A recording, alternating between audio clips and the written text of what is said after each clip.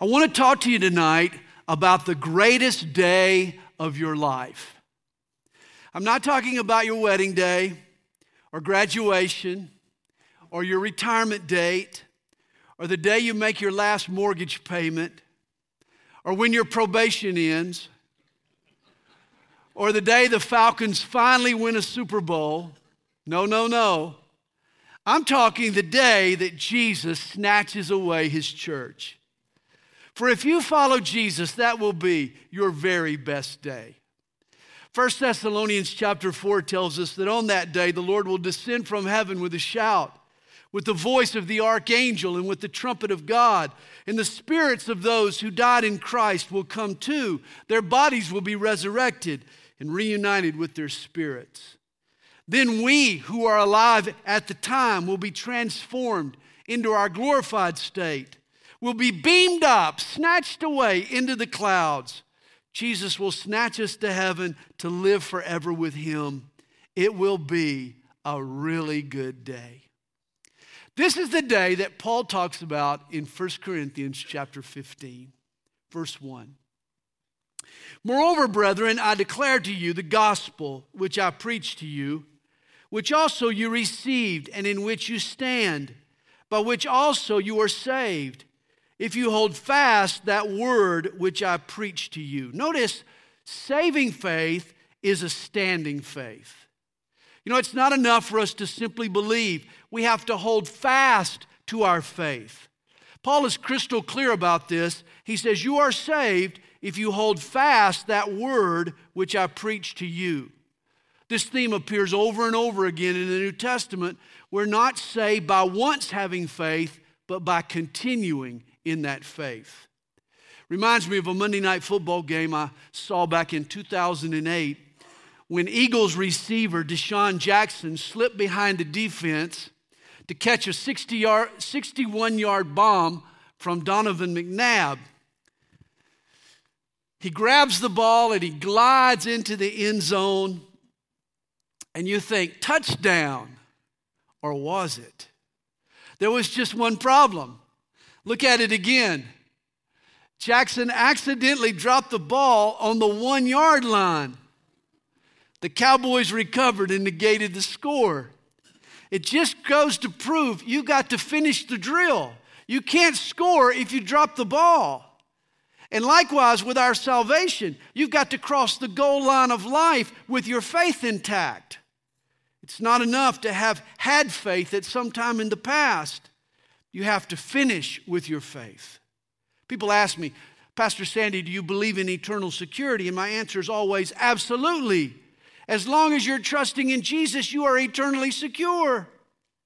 Salvation has nothing to do with my works, what I do or what I don't do. It's all faith, but a legitimate faith perseveres and endures. Paul says, hold fast that word which I preached to you.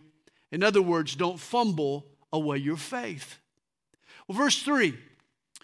For I delivered to you, first of all, that which I also received. Notice the gospel Paul preached wasn't his own invention. He delivered what he had received. He was just the messenger. And here he lays out for us the gospel. That Christ died for our sins according to the Scriptures, he says. According to the Scriptures.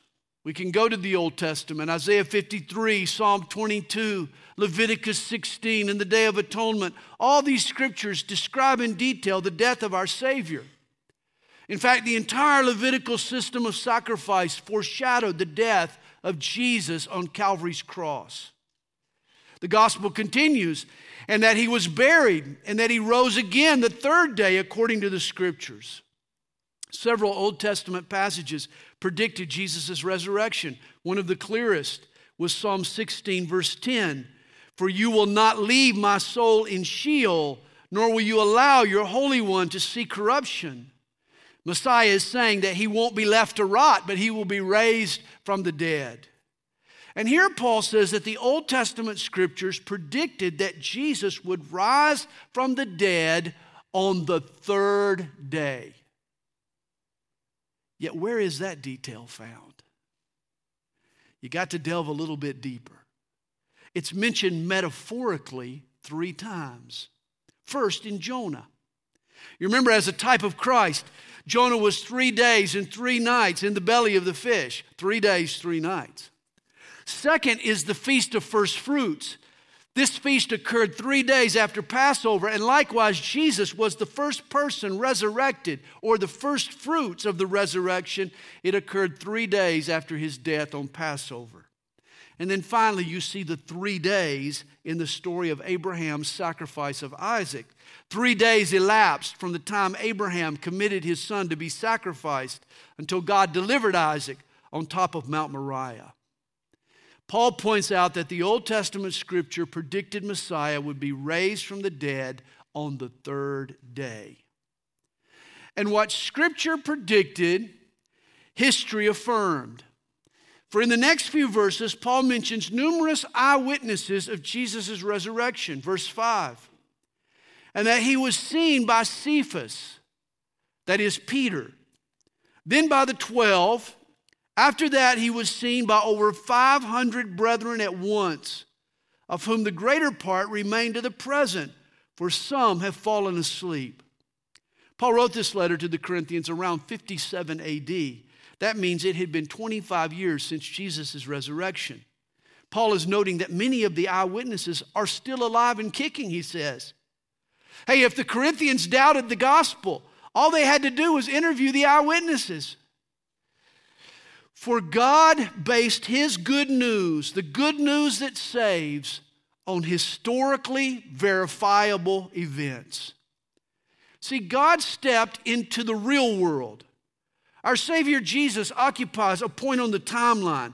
Other religions are tied to metaphysical speculation or to vague promises. But Christianity is built on objective, verifiable evidence. Its enemies could have shot down Christianity before it ever got off the ground. All they had to do was present the body of Jesus. They didn't because he was alive. Verse 7, for after that he was seen by James, then by all the apostles, then last of all he was seen by me also, as by one born out of due time. Years after he ascended to heaven, the risen Christ made a special post-resurrection appearance to Paul on the road to Damascus. I believe that Paul was one of the 12 apostles. He just joined the band a little late. Did you know Pete Best was the Beatles' original drummer? Did you know that? But when you think of the Beatles, it isn't George, Paul, John, and Pete. No. It's Ringo. Everybody considers Ringo Starr the 4th Beatle. And likewise, in my mind, Paul was one of the 12 apostles. He just got to the party a little late. As he put it, he was born out of due time. And Paul talks about his apostleship. He says, for I am the least of the apostles, who am not worthy to be called an apostle, because I persecuted the church of God. Paul was a persecutor turned preacher and apostle. God made a marvelous transformation in his life. You know, it's interesting. He wrote 1 Corinthians in 57 AD, yet he called himself here the least of the apostles. He'll write Ephesians 3 years later in 60 AD, and there he calls himself the least of all the saints. And when he writes 1 Timothy, 5 years after Ephesians, in 65 AD, Paul refers to himself as the chief of sinners. He goes from the least of the apostles to the least of all the saints to the chief of sinners. It seems that the longer Paul walked with Jesus, the lower the estimation he had of himself. And this should be true of us. The more we hang out with God, the more we behold his glory, the smaller we should become in our own eyes. Verse 10 is a favorite verse of mine.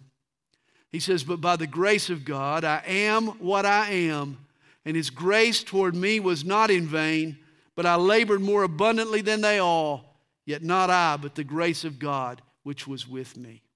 Paul says, I'm a poster child for God's grace. He went from Christianity's chief opponent to its main proponent. Paul received God's offer of free forgiveness, of free favor, of free blessing. And then he spent the rest of his life finding ways to say thanks to God. That's how you respond to grace. You know, people today take pride in being a self-made man. Paul rejoiced in that he was a grace-made man. All that Paul accomplished, he chalked up to the grace that was working in him. You know, I like to tell people I'm hanging on a slender thread called grace, but the longer I do, I learn it's more strong than 1,000 ropes. And Paul would agree. Paul sums up his thoughts on the gospel, verse 11. Therefore, whether it was I or they, so we preach, and so you believed. Now, verse 12. Now, if Christ is preached that he has been raised from the dead, how do some among you say that there is no resurrection of the dead?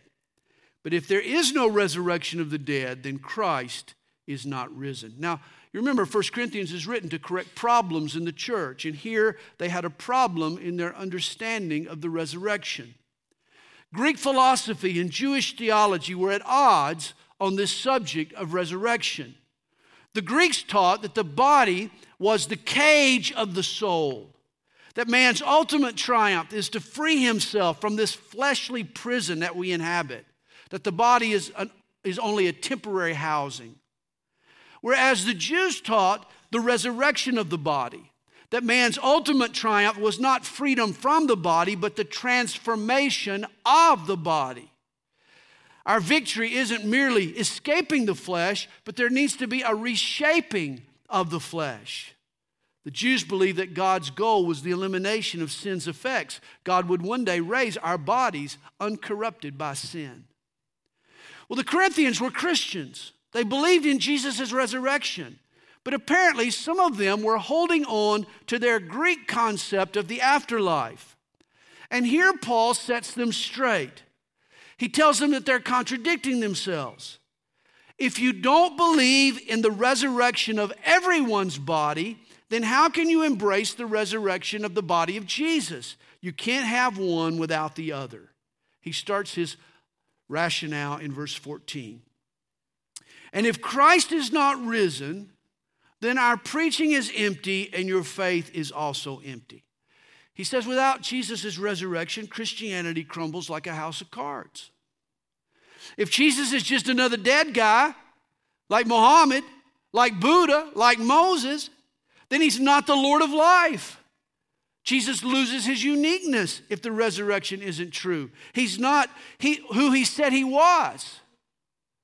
He says, yes, and we are found false witnesses of God because we have testified of God that he raised up Christ, whom he did not raise up if in fact the dead do not rise. Paul states the obvious here. If you deny the bodily resurrection of the dead, then the gospel of the risen Lord Jesus is a lie and all of its preachers are liars. Christianity rises or falls on the resurrection. For if the dead do not rise, then Christ is not risen. And if Christ is not risen, your faith is futile. You are still in your sins.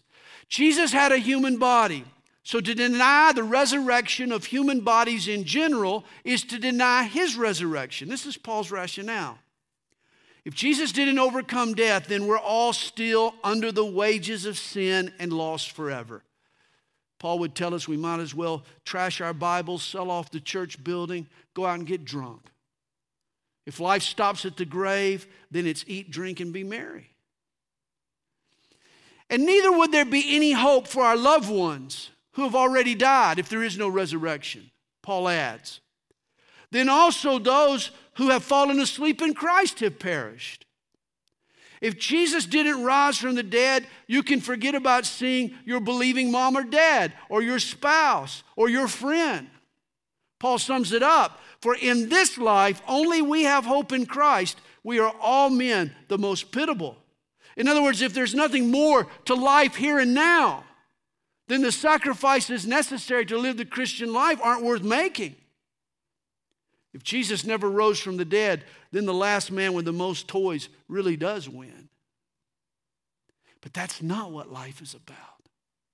For verse 20 tells us, but now Christ is risen from the dead and has become the first fruits of those who have fallen asleep. The fact is, Jesus has risen from the dead. He has conquered the last enemy. Today he dwells in the glory of his Father, and his resurrection has paved the way for you and I to follow. The person who presents their body to Jesus, a living sacrifice, will one day see Jesus transform that body into his glory. We'll be resurrected like Jesus. This is why Paul calls Jesus the first fruits of the resurrection. The Old Testament had a feast known as first fruits. It occurred 3 days after the Passover. The priest would bring a bundle of wheat to the Lord. It was the first of the spring crop, but it represented the entire harvest. And thus the first fruits he would present. He would hold up the sheaf to the Lord. When the priest waved it before God, he was saying that there was more to come, and all of it belonged to God.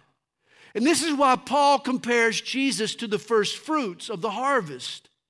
Jesus was the first of many followers whose bodies will one day rise from the dead. Because Jesus rose from the dead, there are now more to come, namely you and me. For since by man came death, by man also came the resurrection of the dead. For as in Adam all die, even so in Christ all shall be made alive. But each one in his own order. Christ the first fruits, after those who are Christ's at his coming. People who are only born once share the destiny of their great-great-great-great-great-great-great-grandfather Adam. They die and they rot in the grave. But people who are born twice, who experience both a physical birth and later a spiritual birth in Christ, are destined to be like Jesus. Their bodies will live forever. But there's an order to the resurrection. Jesus was resurrected at his first coming in 32 AD. Our bodies will experience the same metamorphosis when he returns, yet future.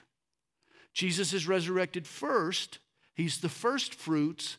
Then we follow in the future. Verse 24. Then comes the end when he delivers the kingdom to God the Father, when he puts an end to all rule and all authority and all power. For he must reign till he has put all enemies under his feet.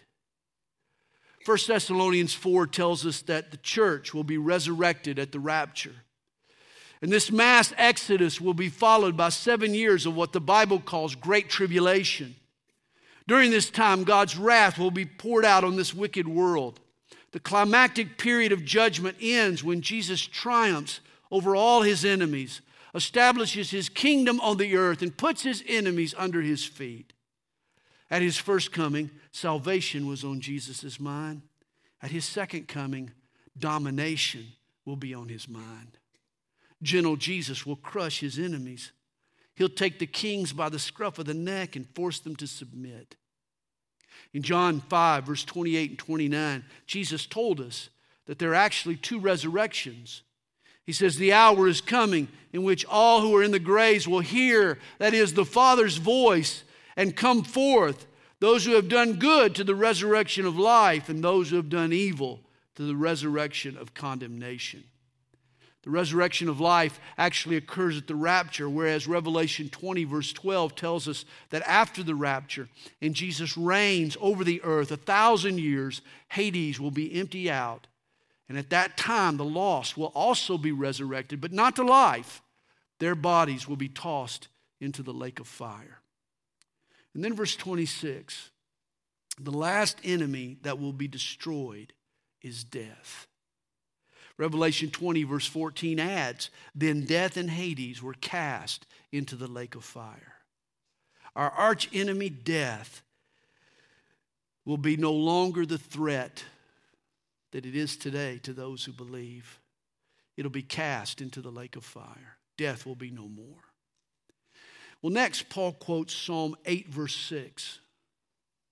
For Jesus has put all things under his feet. And of course, that includes death. Realize this is the ultimate goal in God's eternal plan of the ages.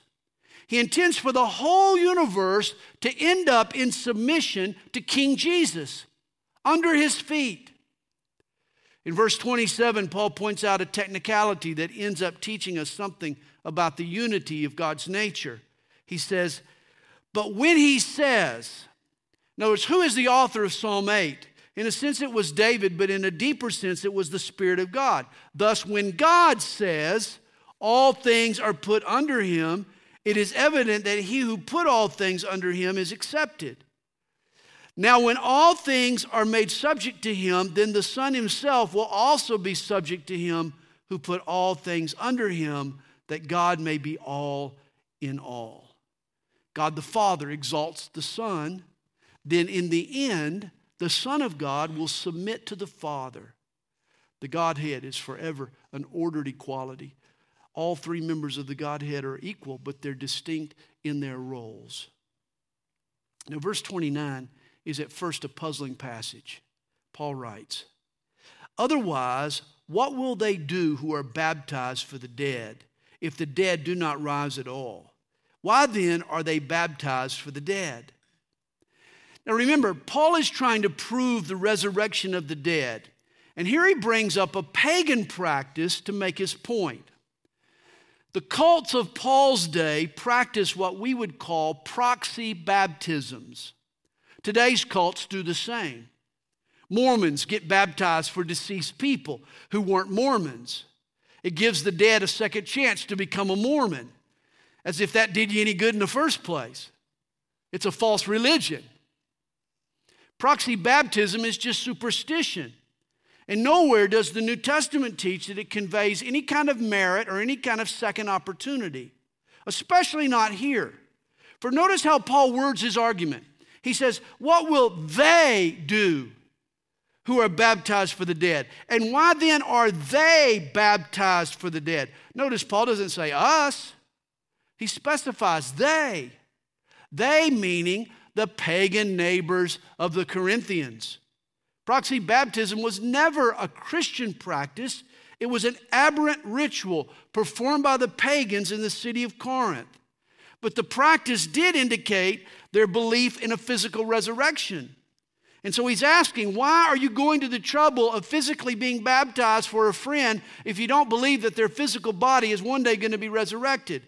Paul's point to the Corinthian church is clear. If even the heretical heathen around you see the truth of the resurrection, why can't you as a Spirit-filled believer?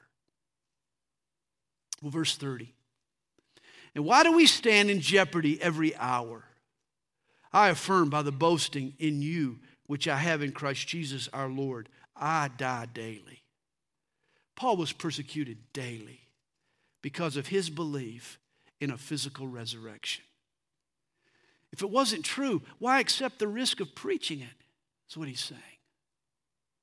If in the manner of men I have fought with beasts at Ephesus, what advantage is it to me? Paul wrote this letter from Ephesus, and he says that he fought with beasts for Christ's sake. He's probably referring to evil men, but it's possible that he had been thrown to the lions a time or two. That was a practice that the Romans did, to persecute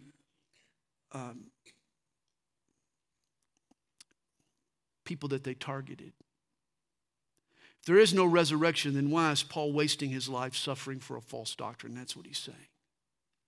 He says, if the dead do not rise, let us eat and drink, for tomorrow we die. Again, if Jesus didn't rise from the dead, let's drop by the liquor store tonight and down a bottle of Jack Daniels.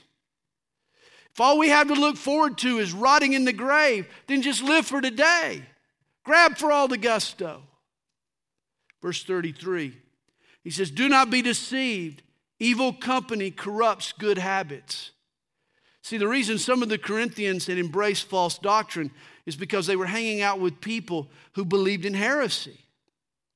It goes to prove, hang with the wrong crowd and you get hung. Evil rubs off. That's why you need to choose your friends wisely. He goes on, he says, awake to righteousness and do not sin, for some do not have the knowledge of God. I speak this to your shame. You've heard the old saying, ignorance is bliss. Don't believe it. What you don't know can hurt you. It really can. Take, for example, a man from Bristol, England. He dove head first off the local pier. He plunged 25 feet into the ocean. But what he didn't realize was that the tide had gone out and the water at the time was only 18 inches deep. What he didn't know ended up having a tremendous impact on his life. And Paul is saying that we need to wake up to what we believe. We need to give these things serious thought. Some of us are ignorant of the Word of God that sits on our lap. He says, but someone will say, how are the dead raised up? And with what body do they come? Some of the Corinthians were asking about the mechanics of the resurrection. How is this going to happen? Foolish one, what you sow is not made alive unless it dies. And Paul's explanation draws from nature. In fact, he uses agriculture to teach us a little theology. And here's the first principle that he draws. Resurrection requires a death. Before a fruit sprouts, a seed has to be buried and die. Death always precedes resurrection. He says, and what you sow, you do not sow that body that shall be, but mere grain, perhaps wheat or some other grain. But God gives it a body as He pleases, and to each seed its own body. A new body comes only after the old body dies. A seed nestles into the ground, and it dies so that from it God can resurrect a grain or a fruit. He says, all flesh is not the same flesh, but there is one kind of flesh of men, another flesh of animals, another of fish, and another of birds. God created different types of bodies to survive in different environments. A bird's body needs to be aerodynamic. A fish's body needs to be aquadynamic. A body that's suitable for one ecosystem may not adapt to another environment. The Creator fits all of life with a body that's suitable for its surroundings. And the same is true spiritually. He says there are also celestial bodies and terrestrial bodies. But the glory of the celestial is one, and the glory of the terrestrial is another. As there are different bodies on earth, there are also earthy bodies and heavenly bodies. He says there is one glory of the sun, another glory of the moon, and another glory of the stars. For one star differs from another star in glory.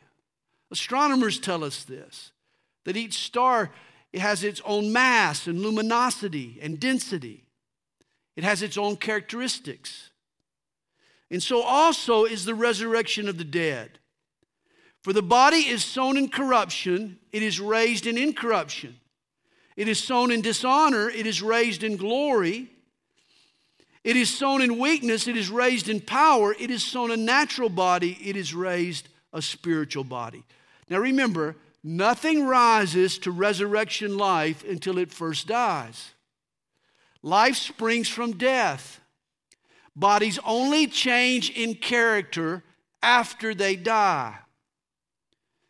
It's upon death that a body goes from corruptible to incorruptible, from shameful to glorious, from weak to strong, from natural to spiritual. I'll never forget the young man who gave his life to Jesus on his deathbed. This fellow was in terrible pain. He was dying of cancer. In fact, I baptized him in his bed. And I remember asking Mike, is there anything I can do for you? He said rather matter-of-factly, no, unless you can get me another body. Well, guess what? I can't, but that is exactly what Jesus can do. One day, my friend Mike is going to get a new body. It'll be a pain-free, cancer-free body. In fact, everyone who trusts in Jesus will one day receive a brand new body. Verse 44. There is a natural body and there is a spiritual body. And so it is written, the first man, Adam, became a living being. The last Adam became a life-giving spirit. However, the spiritual is not first, but the natural, and afterward the spiritual. The first man, that is Adam, was of the earth, made of dust. The second man, which is Jesus, is the Lord from heaven. Adam was earthly. He had an earthly body. Jesus is heavenly. Adam came first, then came Jesus, and this is God's order. Our current bod is from the sod, but our future bod comes from God. You know, I have a definite principle that I adhere to when it comes to rearing kids. Did it with all 4 of my kids. If you have kids approaching the teenage years, I hardly recommend this. But every teenager needs to drive a beater. That is a vehicle with some rust on it, before they graduate to a nice ride. Trust me, they will appreciate the newer model car after they drive the jalopy. They will. And you know, the same is true with us. Right now, we're in a jalopy of a body, are we not? But Jesus is going to put us in a brand new model, fresh off the lot body. That's what we're going to get. One day, we'll get new bodies with no dents, no malfunctions. We'll even have a new car smell, I'm sure. You know, during the weeks after his resurrection, Jesus displayed the capabilities of our future bodies. He sort of took his resurrection body on a 40-day test drive. The risen Christ was unhindered by time and space, remember. He appeared to 2 disciples on the road to Emmaus. Then suddenly he vanished while they were having lunch. He appeared right back in Jerusalem. When he visited his disciples behind closed doors, he appeared in their midst. Jesus' body came right through the walls. And yet when he held out his hands for Thomas to touch, it was obvious that Jesus was still flesh and bone. Jesus even ate fish and bread with his disciples for breakfast. And this is the body that one day we're going to possess. Jesus was just the first fruits. We're those that are going to follow. We're the rest of the harvest. Here's how I imagine our glorified bodies. Lock your keys in the car? No biggie. You'll just be able to transport yourself right through the door panel. But who'll need a car? Want to take a jaunt around the world? You'll be able to travel at the speed of desire. We're talking Star Trek stuff in real life. We'll all receive a body that is literally out of this world.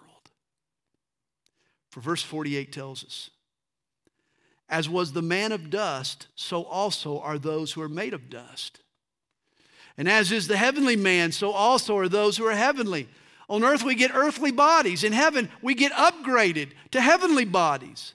In a sense, we're going to go from dust to stardust. And as we have borne the image of the man of dust, we shall also bear the image of the heavenly man. And of course, our heavenly man is our Lord Jesus. Now this I say, brethren, that flesh and blood cannot inherit the kingdom of God, nor does corruption inherit incorruption. This is why we need a new body, because corruption cannot inherit incorruption. You know, when the first men walked on the moon, NASA knew that a human body could never survive on the lunar surface. Our bodies, our earthly bodies, weren't fit for lunar life. That's why NASA designed a life support suit perfectly fitted for the moon. And likewise, these mortal bodies aren't suited to survive the awesome physical presence of God. If we entered pure holiness wearing flesh and blood, flesh and bone, we'd fry like eggs on the hood of a race car. We couldn't survive. When we enter God's throne room, we'll have to shed these earth suits and we'll have to suit up in a heavenly body, fit for that environment. But how is this going to happen? Well, verse 51. Behold, I tell you a mystery. We shall not all sleep, but we shall all be changed. We used to have a sign in our nursery, church nursery back there, that quoted verse 51. We shall not all sleep, but we shall all be changed. Seemed appropriate in the nursery. But a metamorphosis is coming. At the rapture, we'll not only be snatched to heaven, but we'll get new bodies in the process. For in a moment, in the twinkling of an eye, at the last trumpet, You would think a transformation from earthly to heavenly would take hours, if not days or months. But Jesus plans to give me a new body, not in a blink, but in a twinkle. And a twinkle of an eye is even faster than a blink. For the trumpet will sound, and the dead will be raised incorruptible, and we shall be changed. Kathy likes to plant bulbs in the springtime. I always get a kick out of this. These are ugly, twisted, gnarly bulbs. Who would think that a gnarly bulb would sprout into a beautiful flower?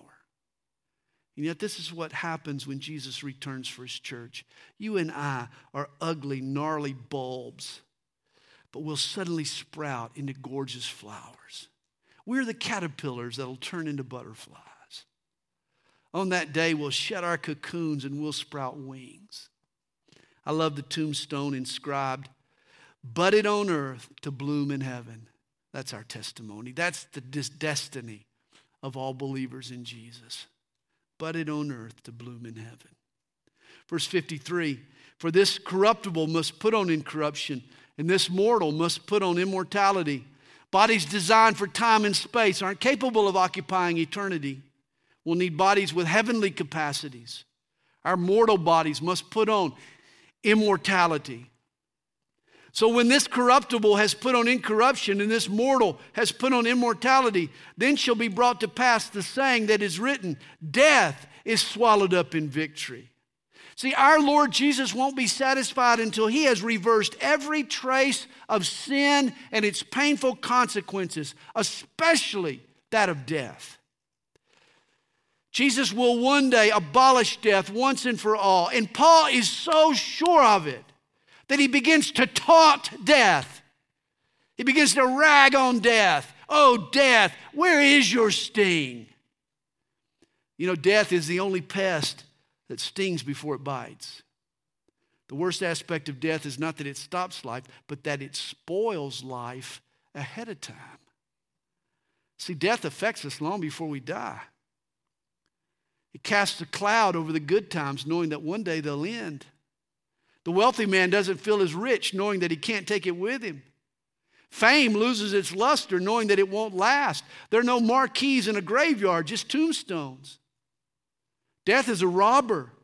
It steals the joys of life. Death terminates relationships. It busts up homes and hearts.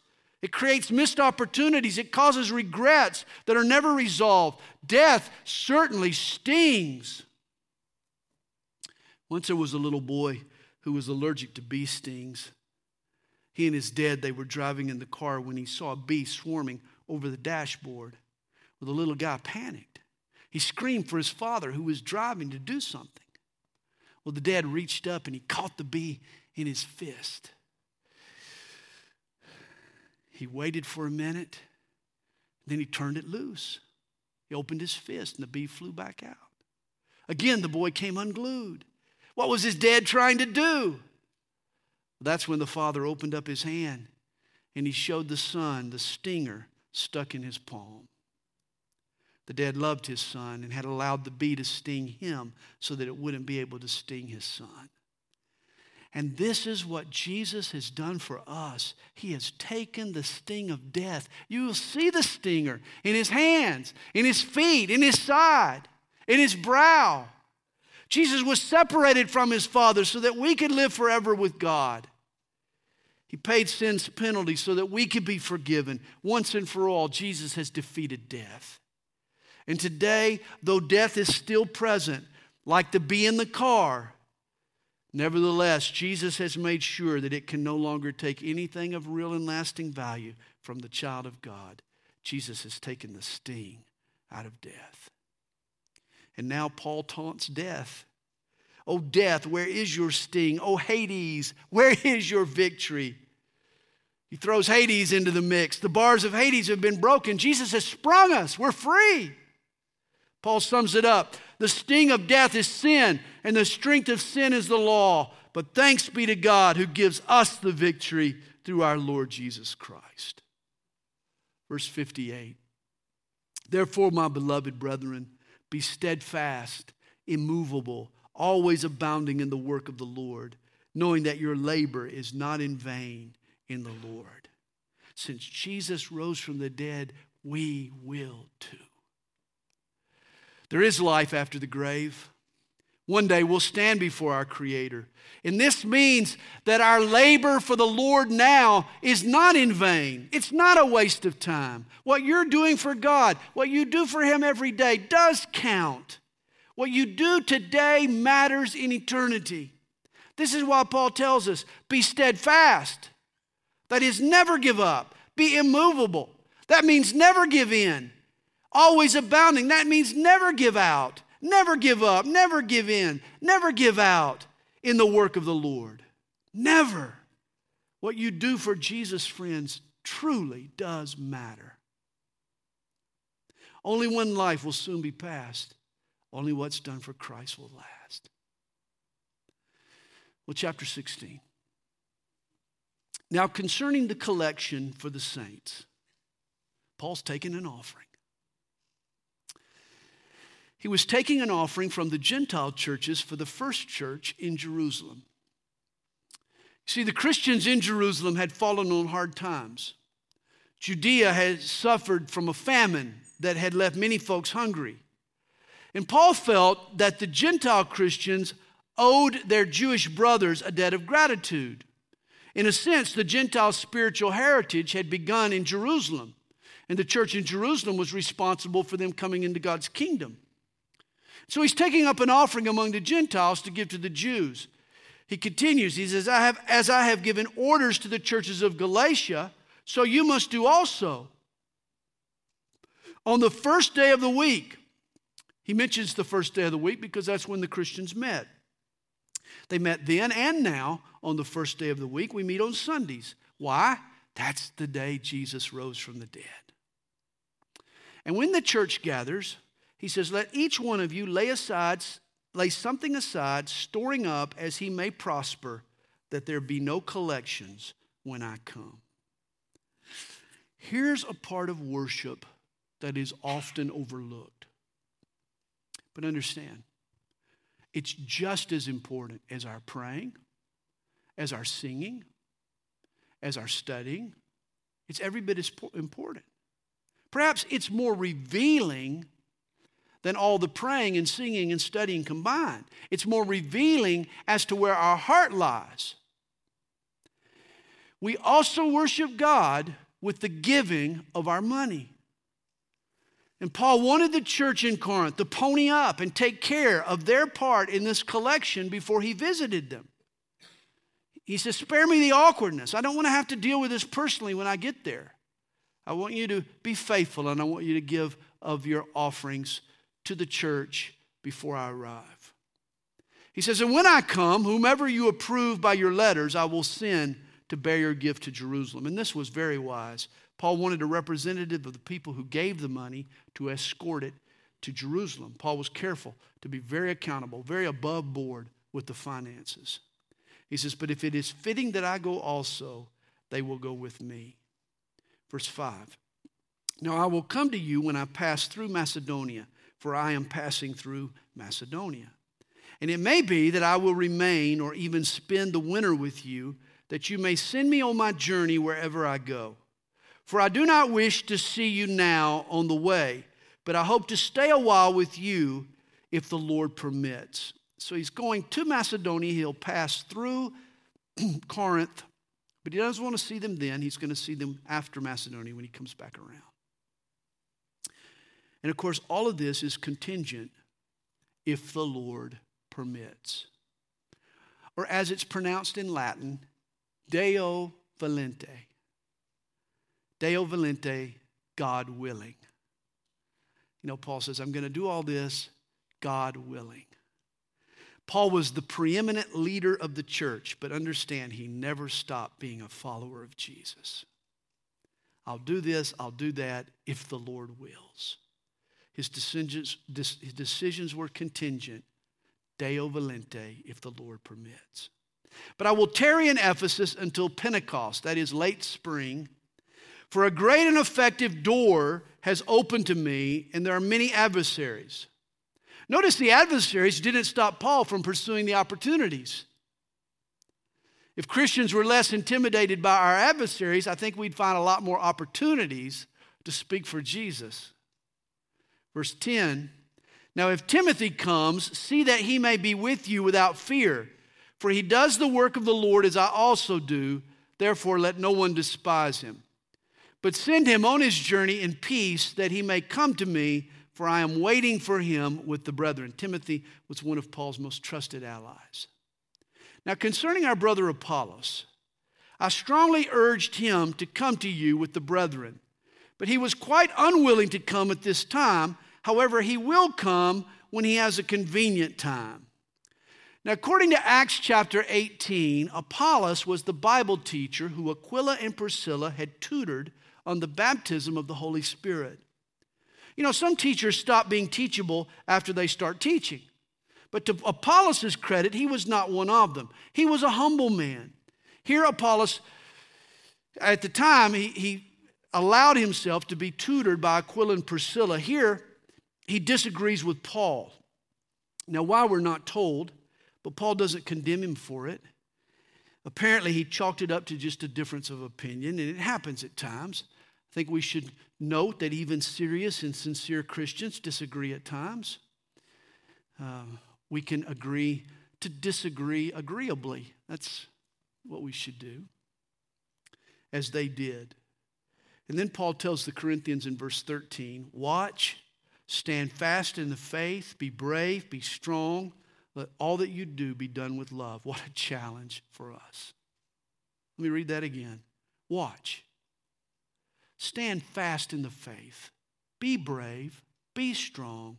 Let all that you do be done with love. I urge you, brethren, you know the household of Stephanas, that is the first fruits of Achaia. Now, Stephanas' family was Paul's first converts in Corinth. They were the first fruit of the region, Achaia. First ones to get saved when he originally came there.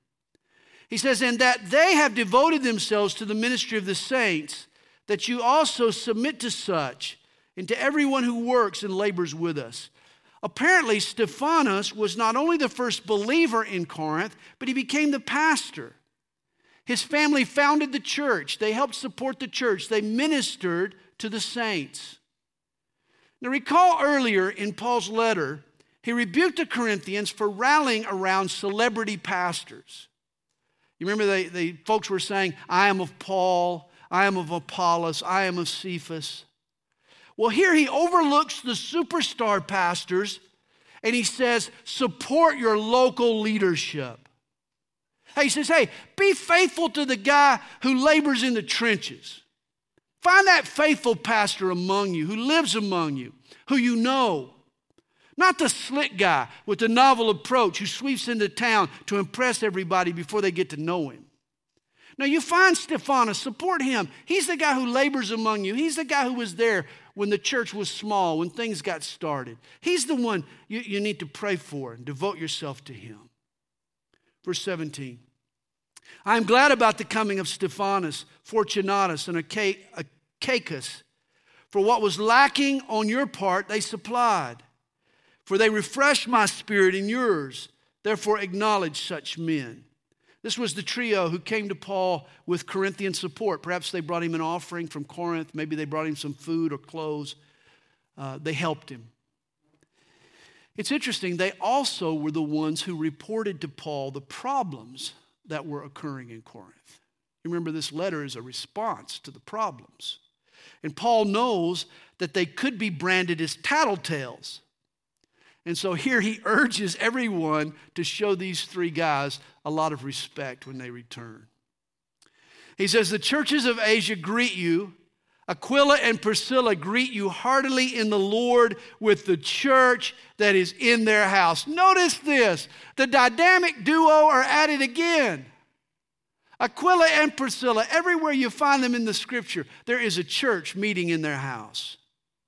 Apparently, they opened their hearts and their home to the Lord. Prior to Ephesus, Aquila and Priscilla lived in Corinth. And it was there Paul had met this dedicated couple. Now they're sending their greetings to their former friends from where they used to live. All the brethren greet you. Greet one another with a holy kiss. And the point here is not whether you greet each other with a kiss or a handshake or a hug or a high five for that matter. But whatever greeting you use, it should be warm and sincere. And most of all, it should be holy. He says, the salutation with my own hand, Paul's. He writes out his name.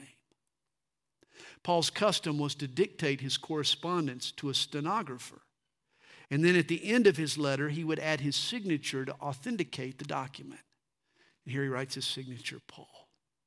Verse 22, if anyone does not love the Lord Jesus Christ, let him be accursed. Literally, anathema. It means excommunicated, cut off from the family. In other words, if you're not allied to God's Son, then you're not part of his family. Did I say that clear enough? That's what Paul says. And then he adds an Aramaic phrase. In English, it's, O Lord, come. But in Greek, it's Maranatha. Maranatha. That's where we get the word. The Lord, come. Paul is so excited. Lord, come quickly. He's been talking about our new bodies and all. Why not? Lord, come quickly. Paul closes his letter to the Corinthians in verse 23. The grace of our Lord Jesus Christ be with you. My love be with you all in Christ Jesus. Amen.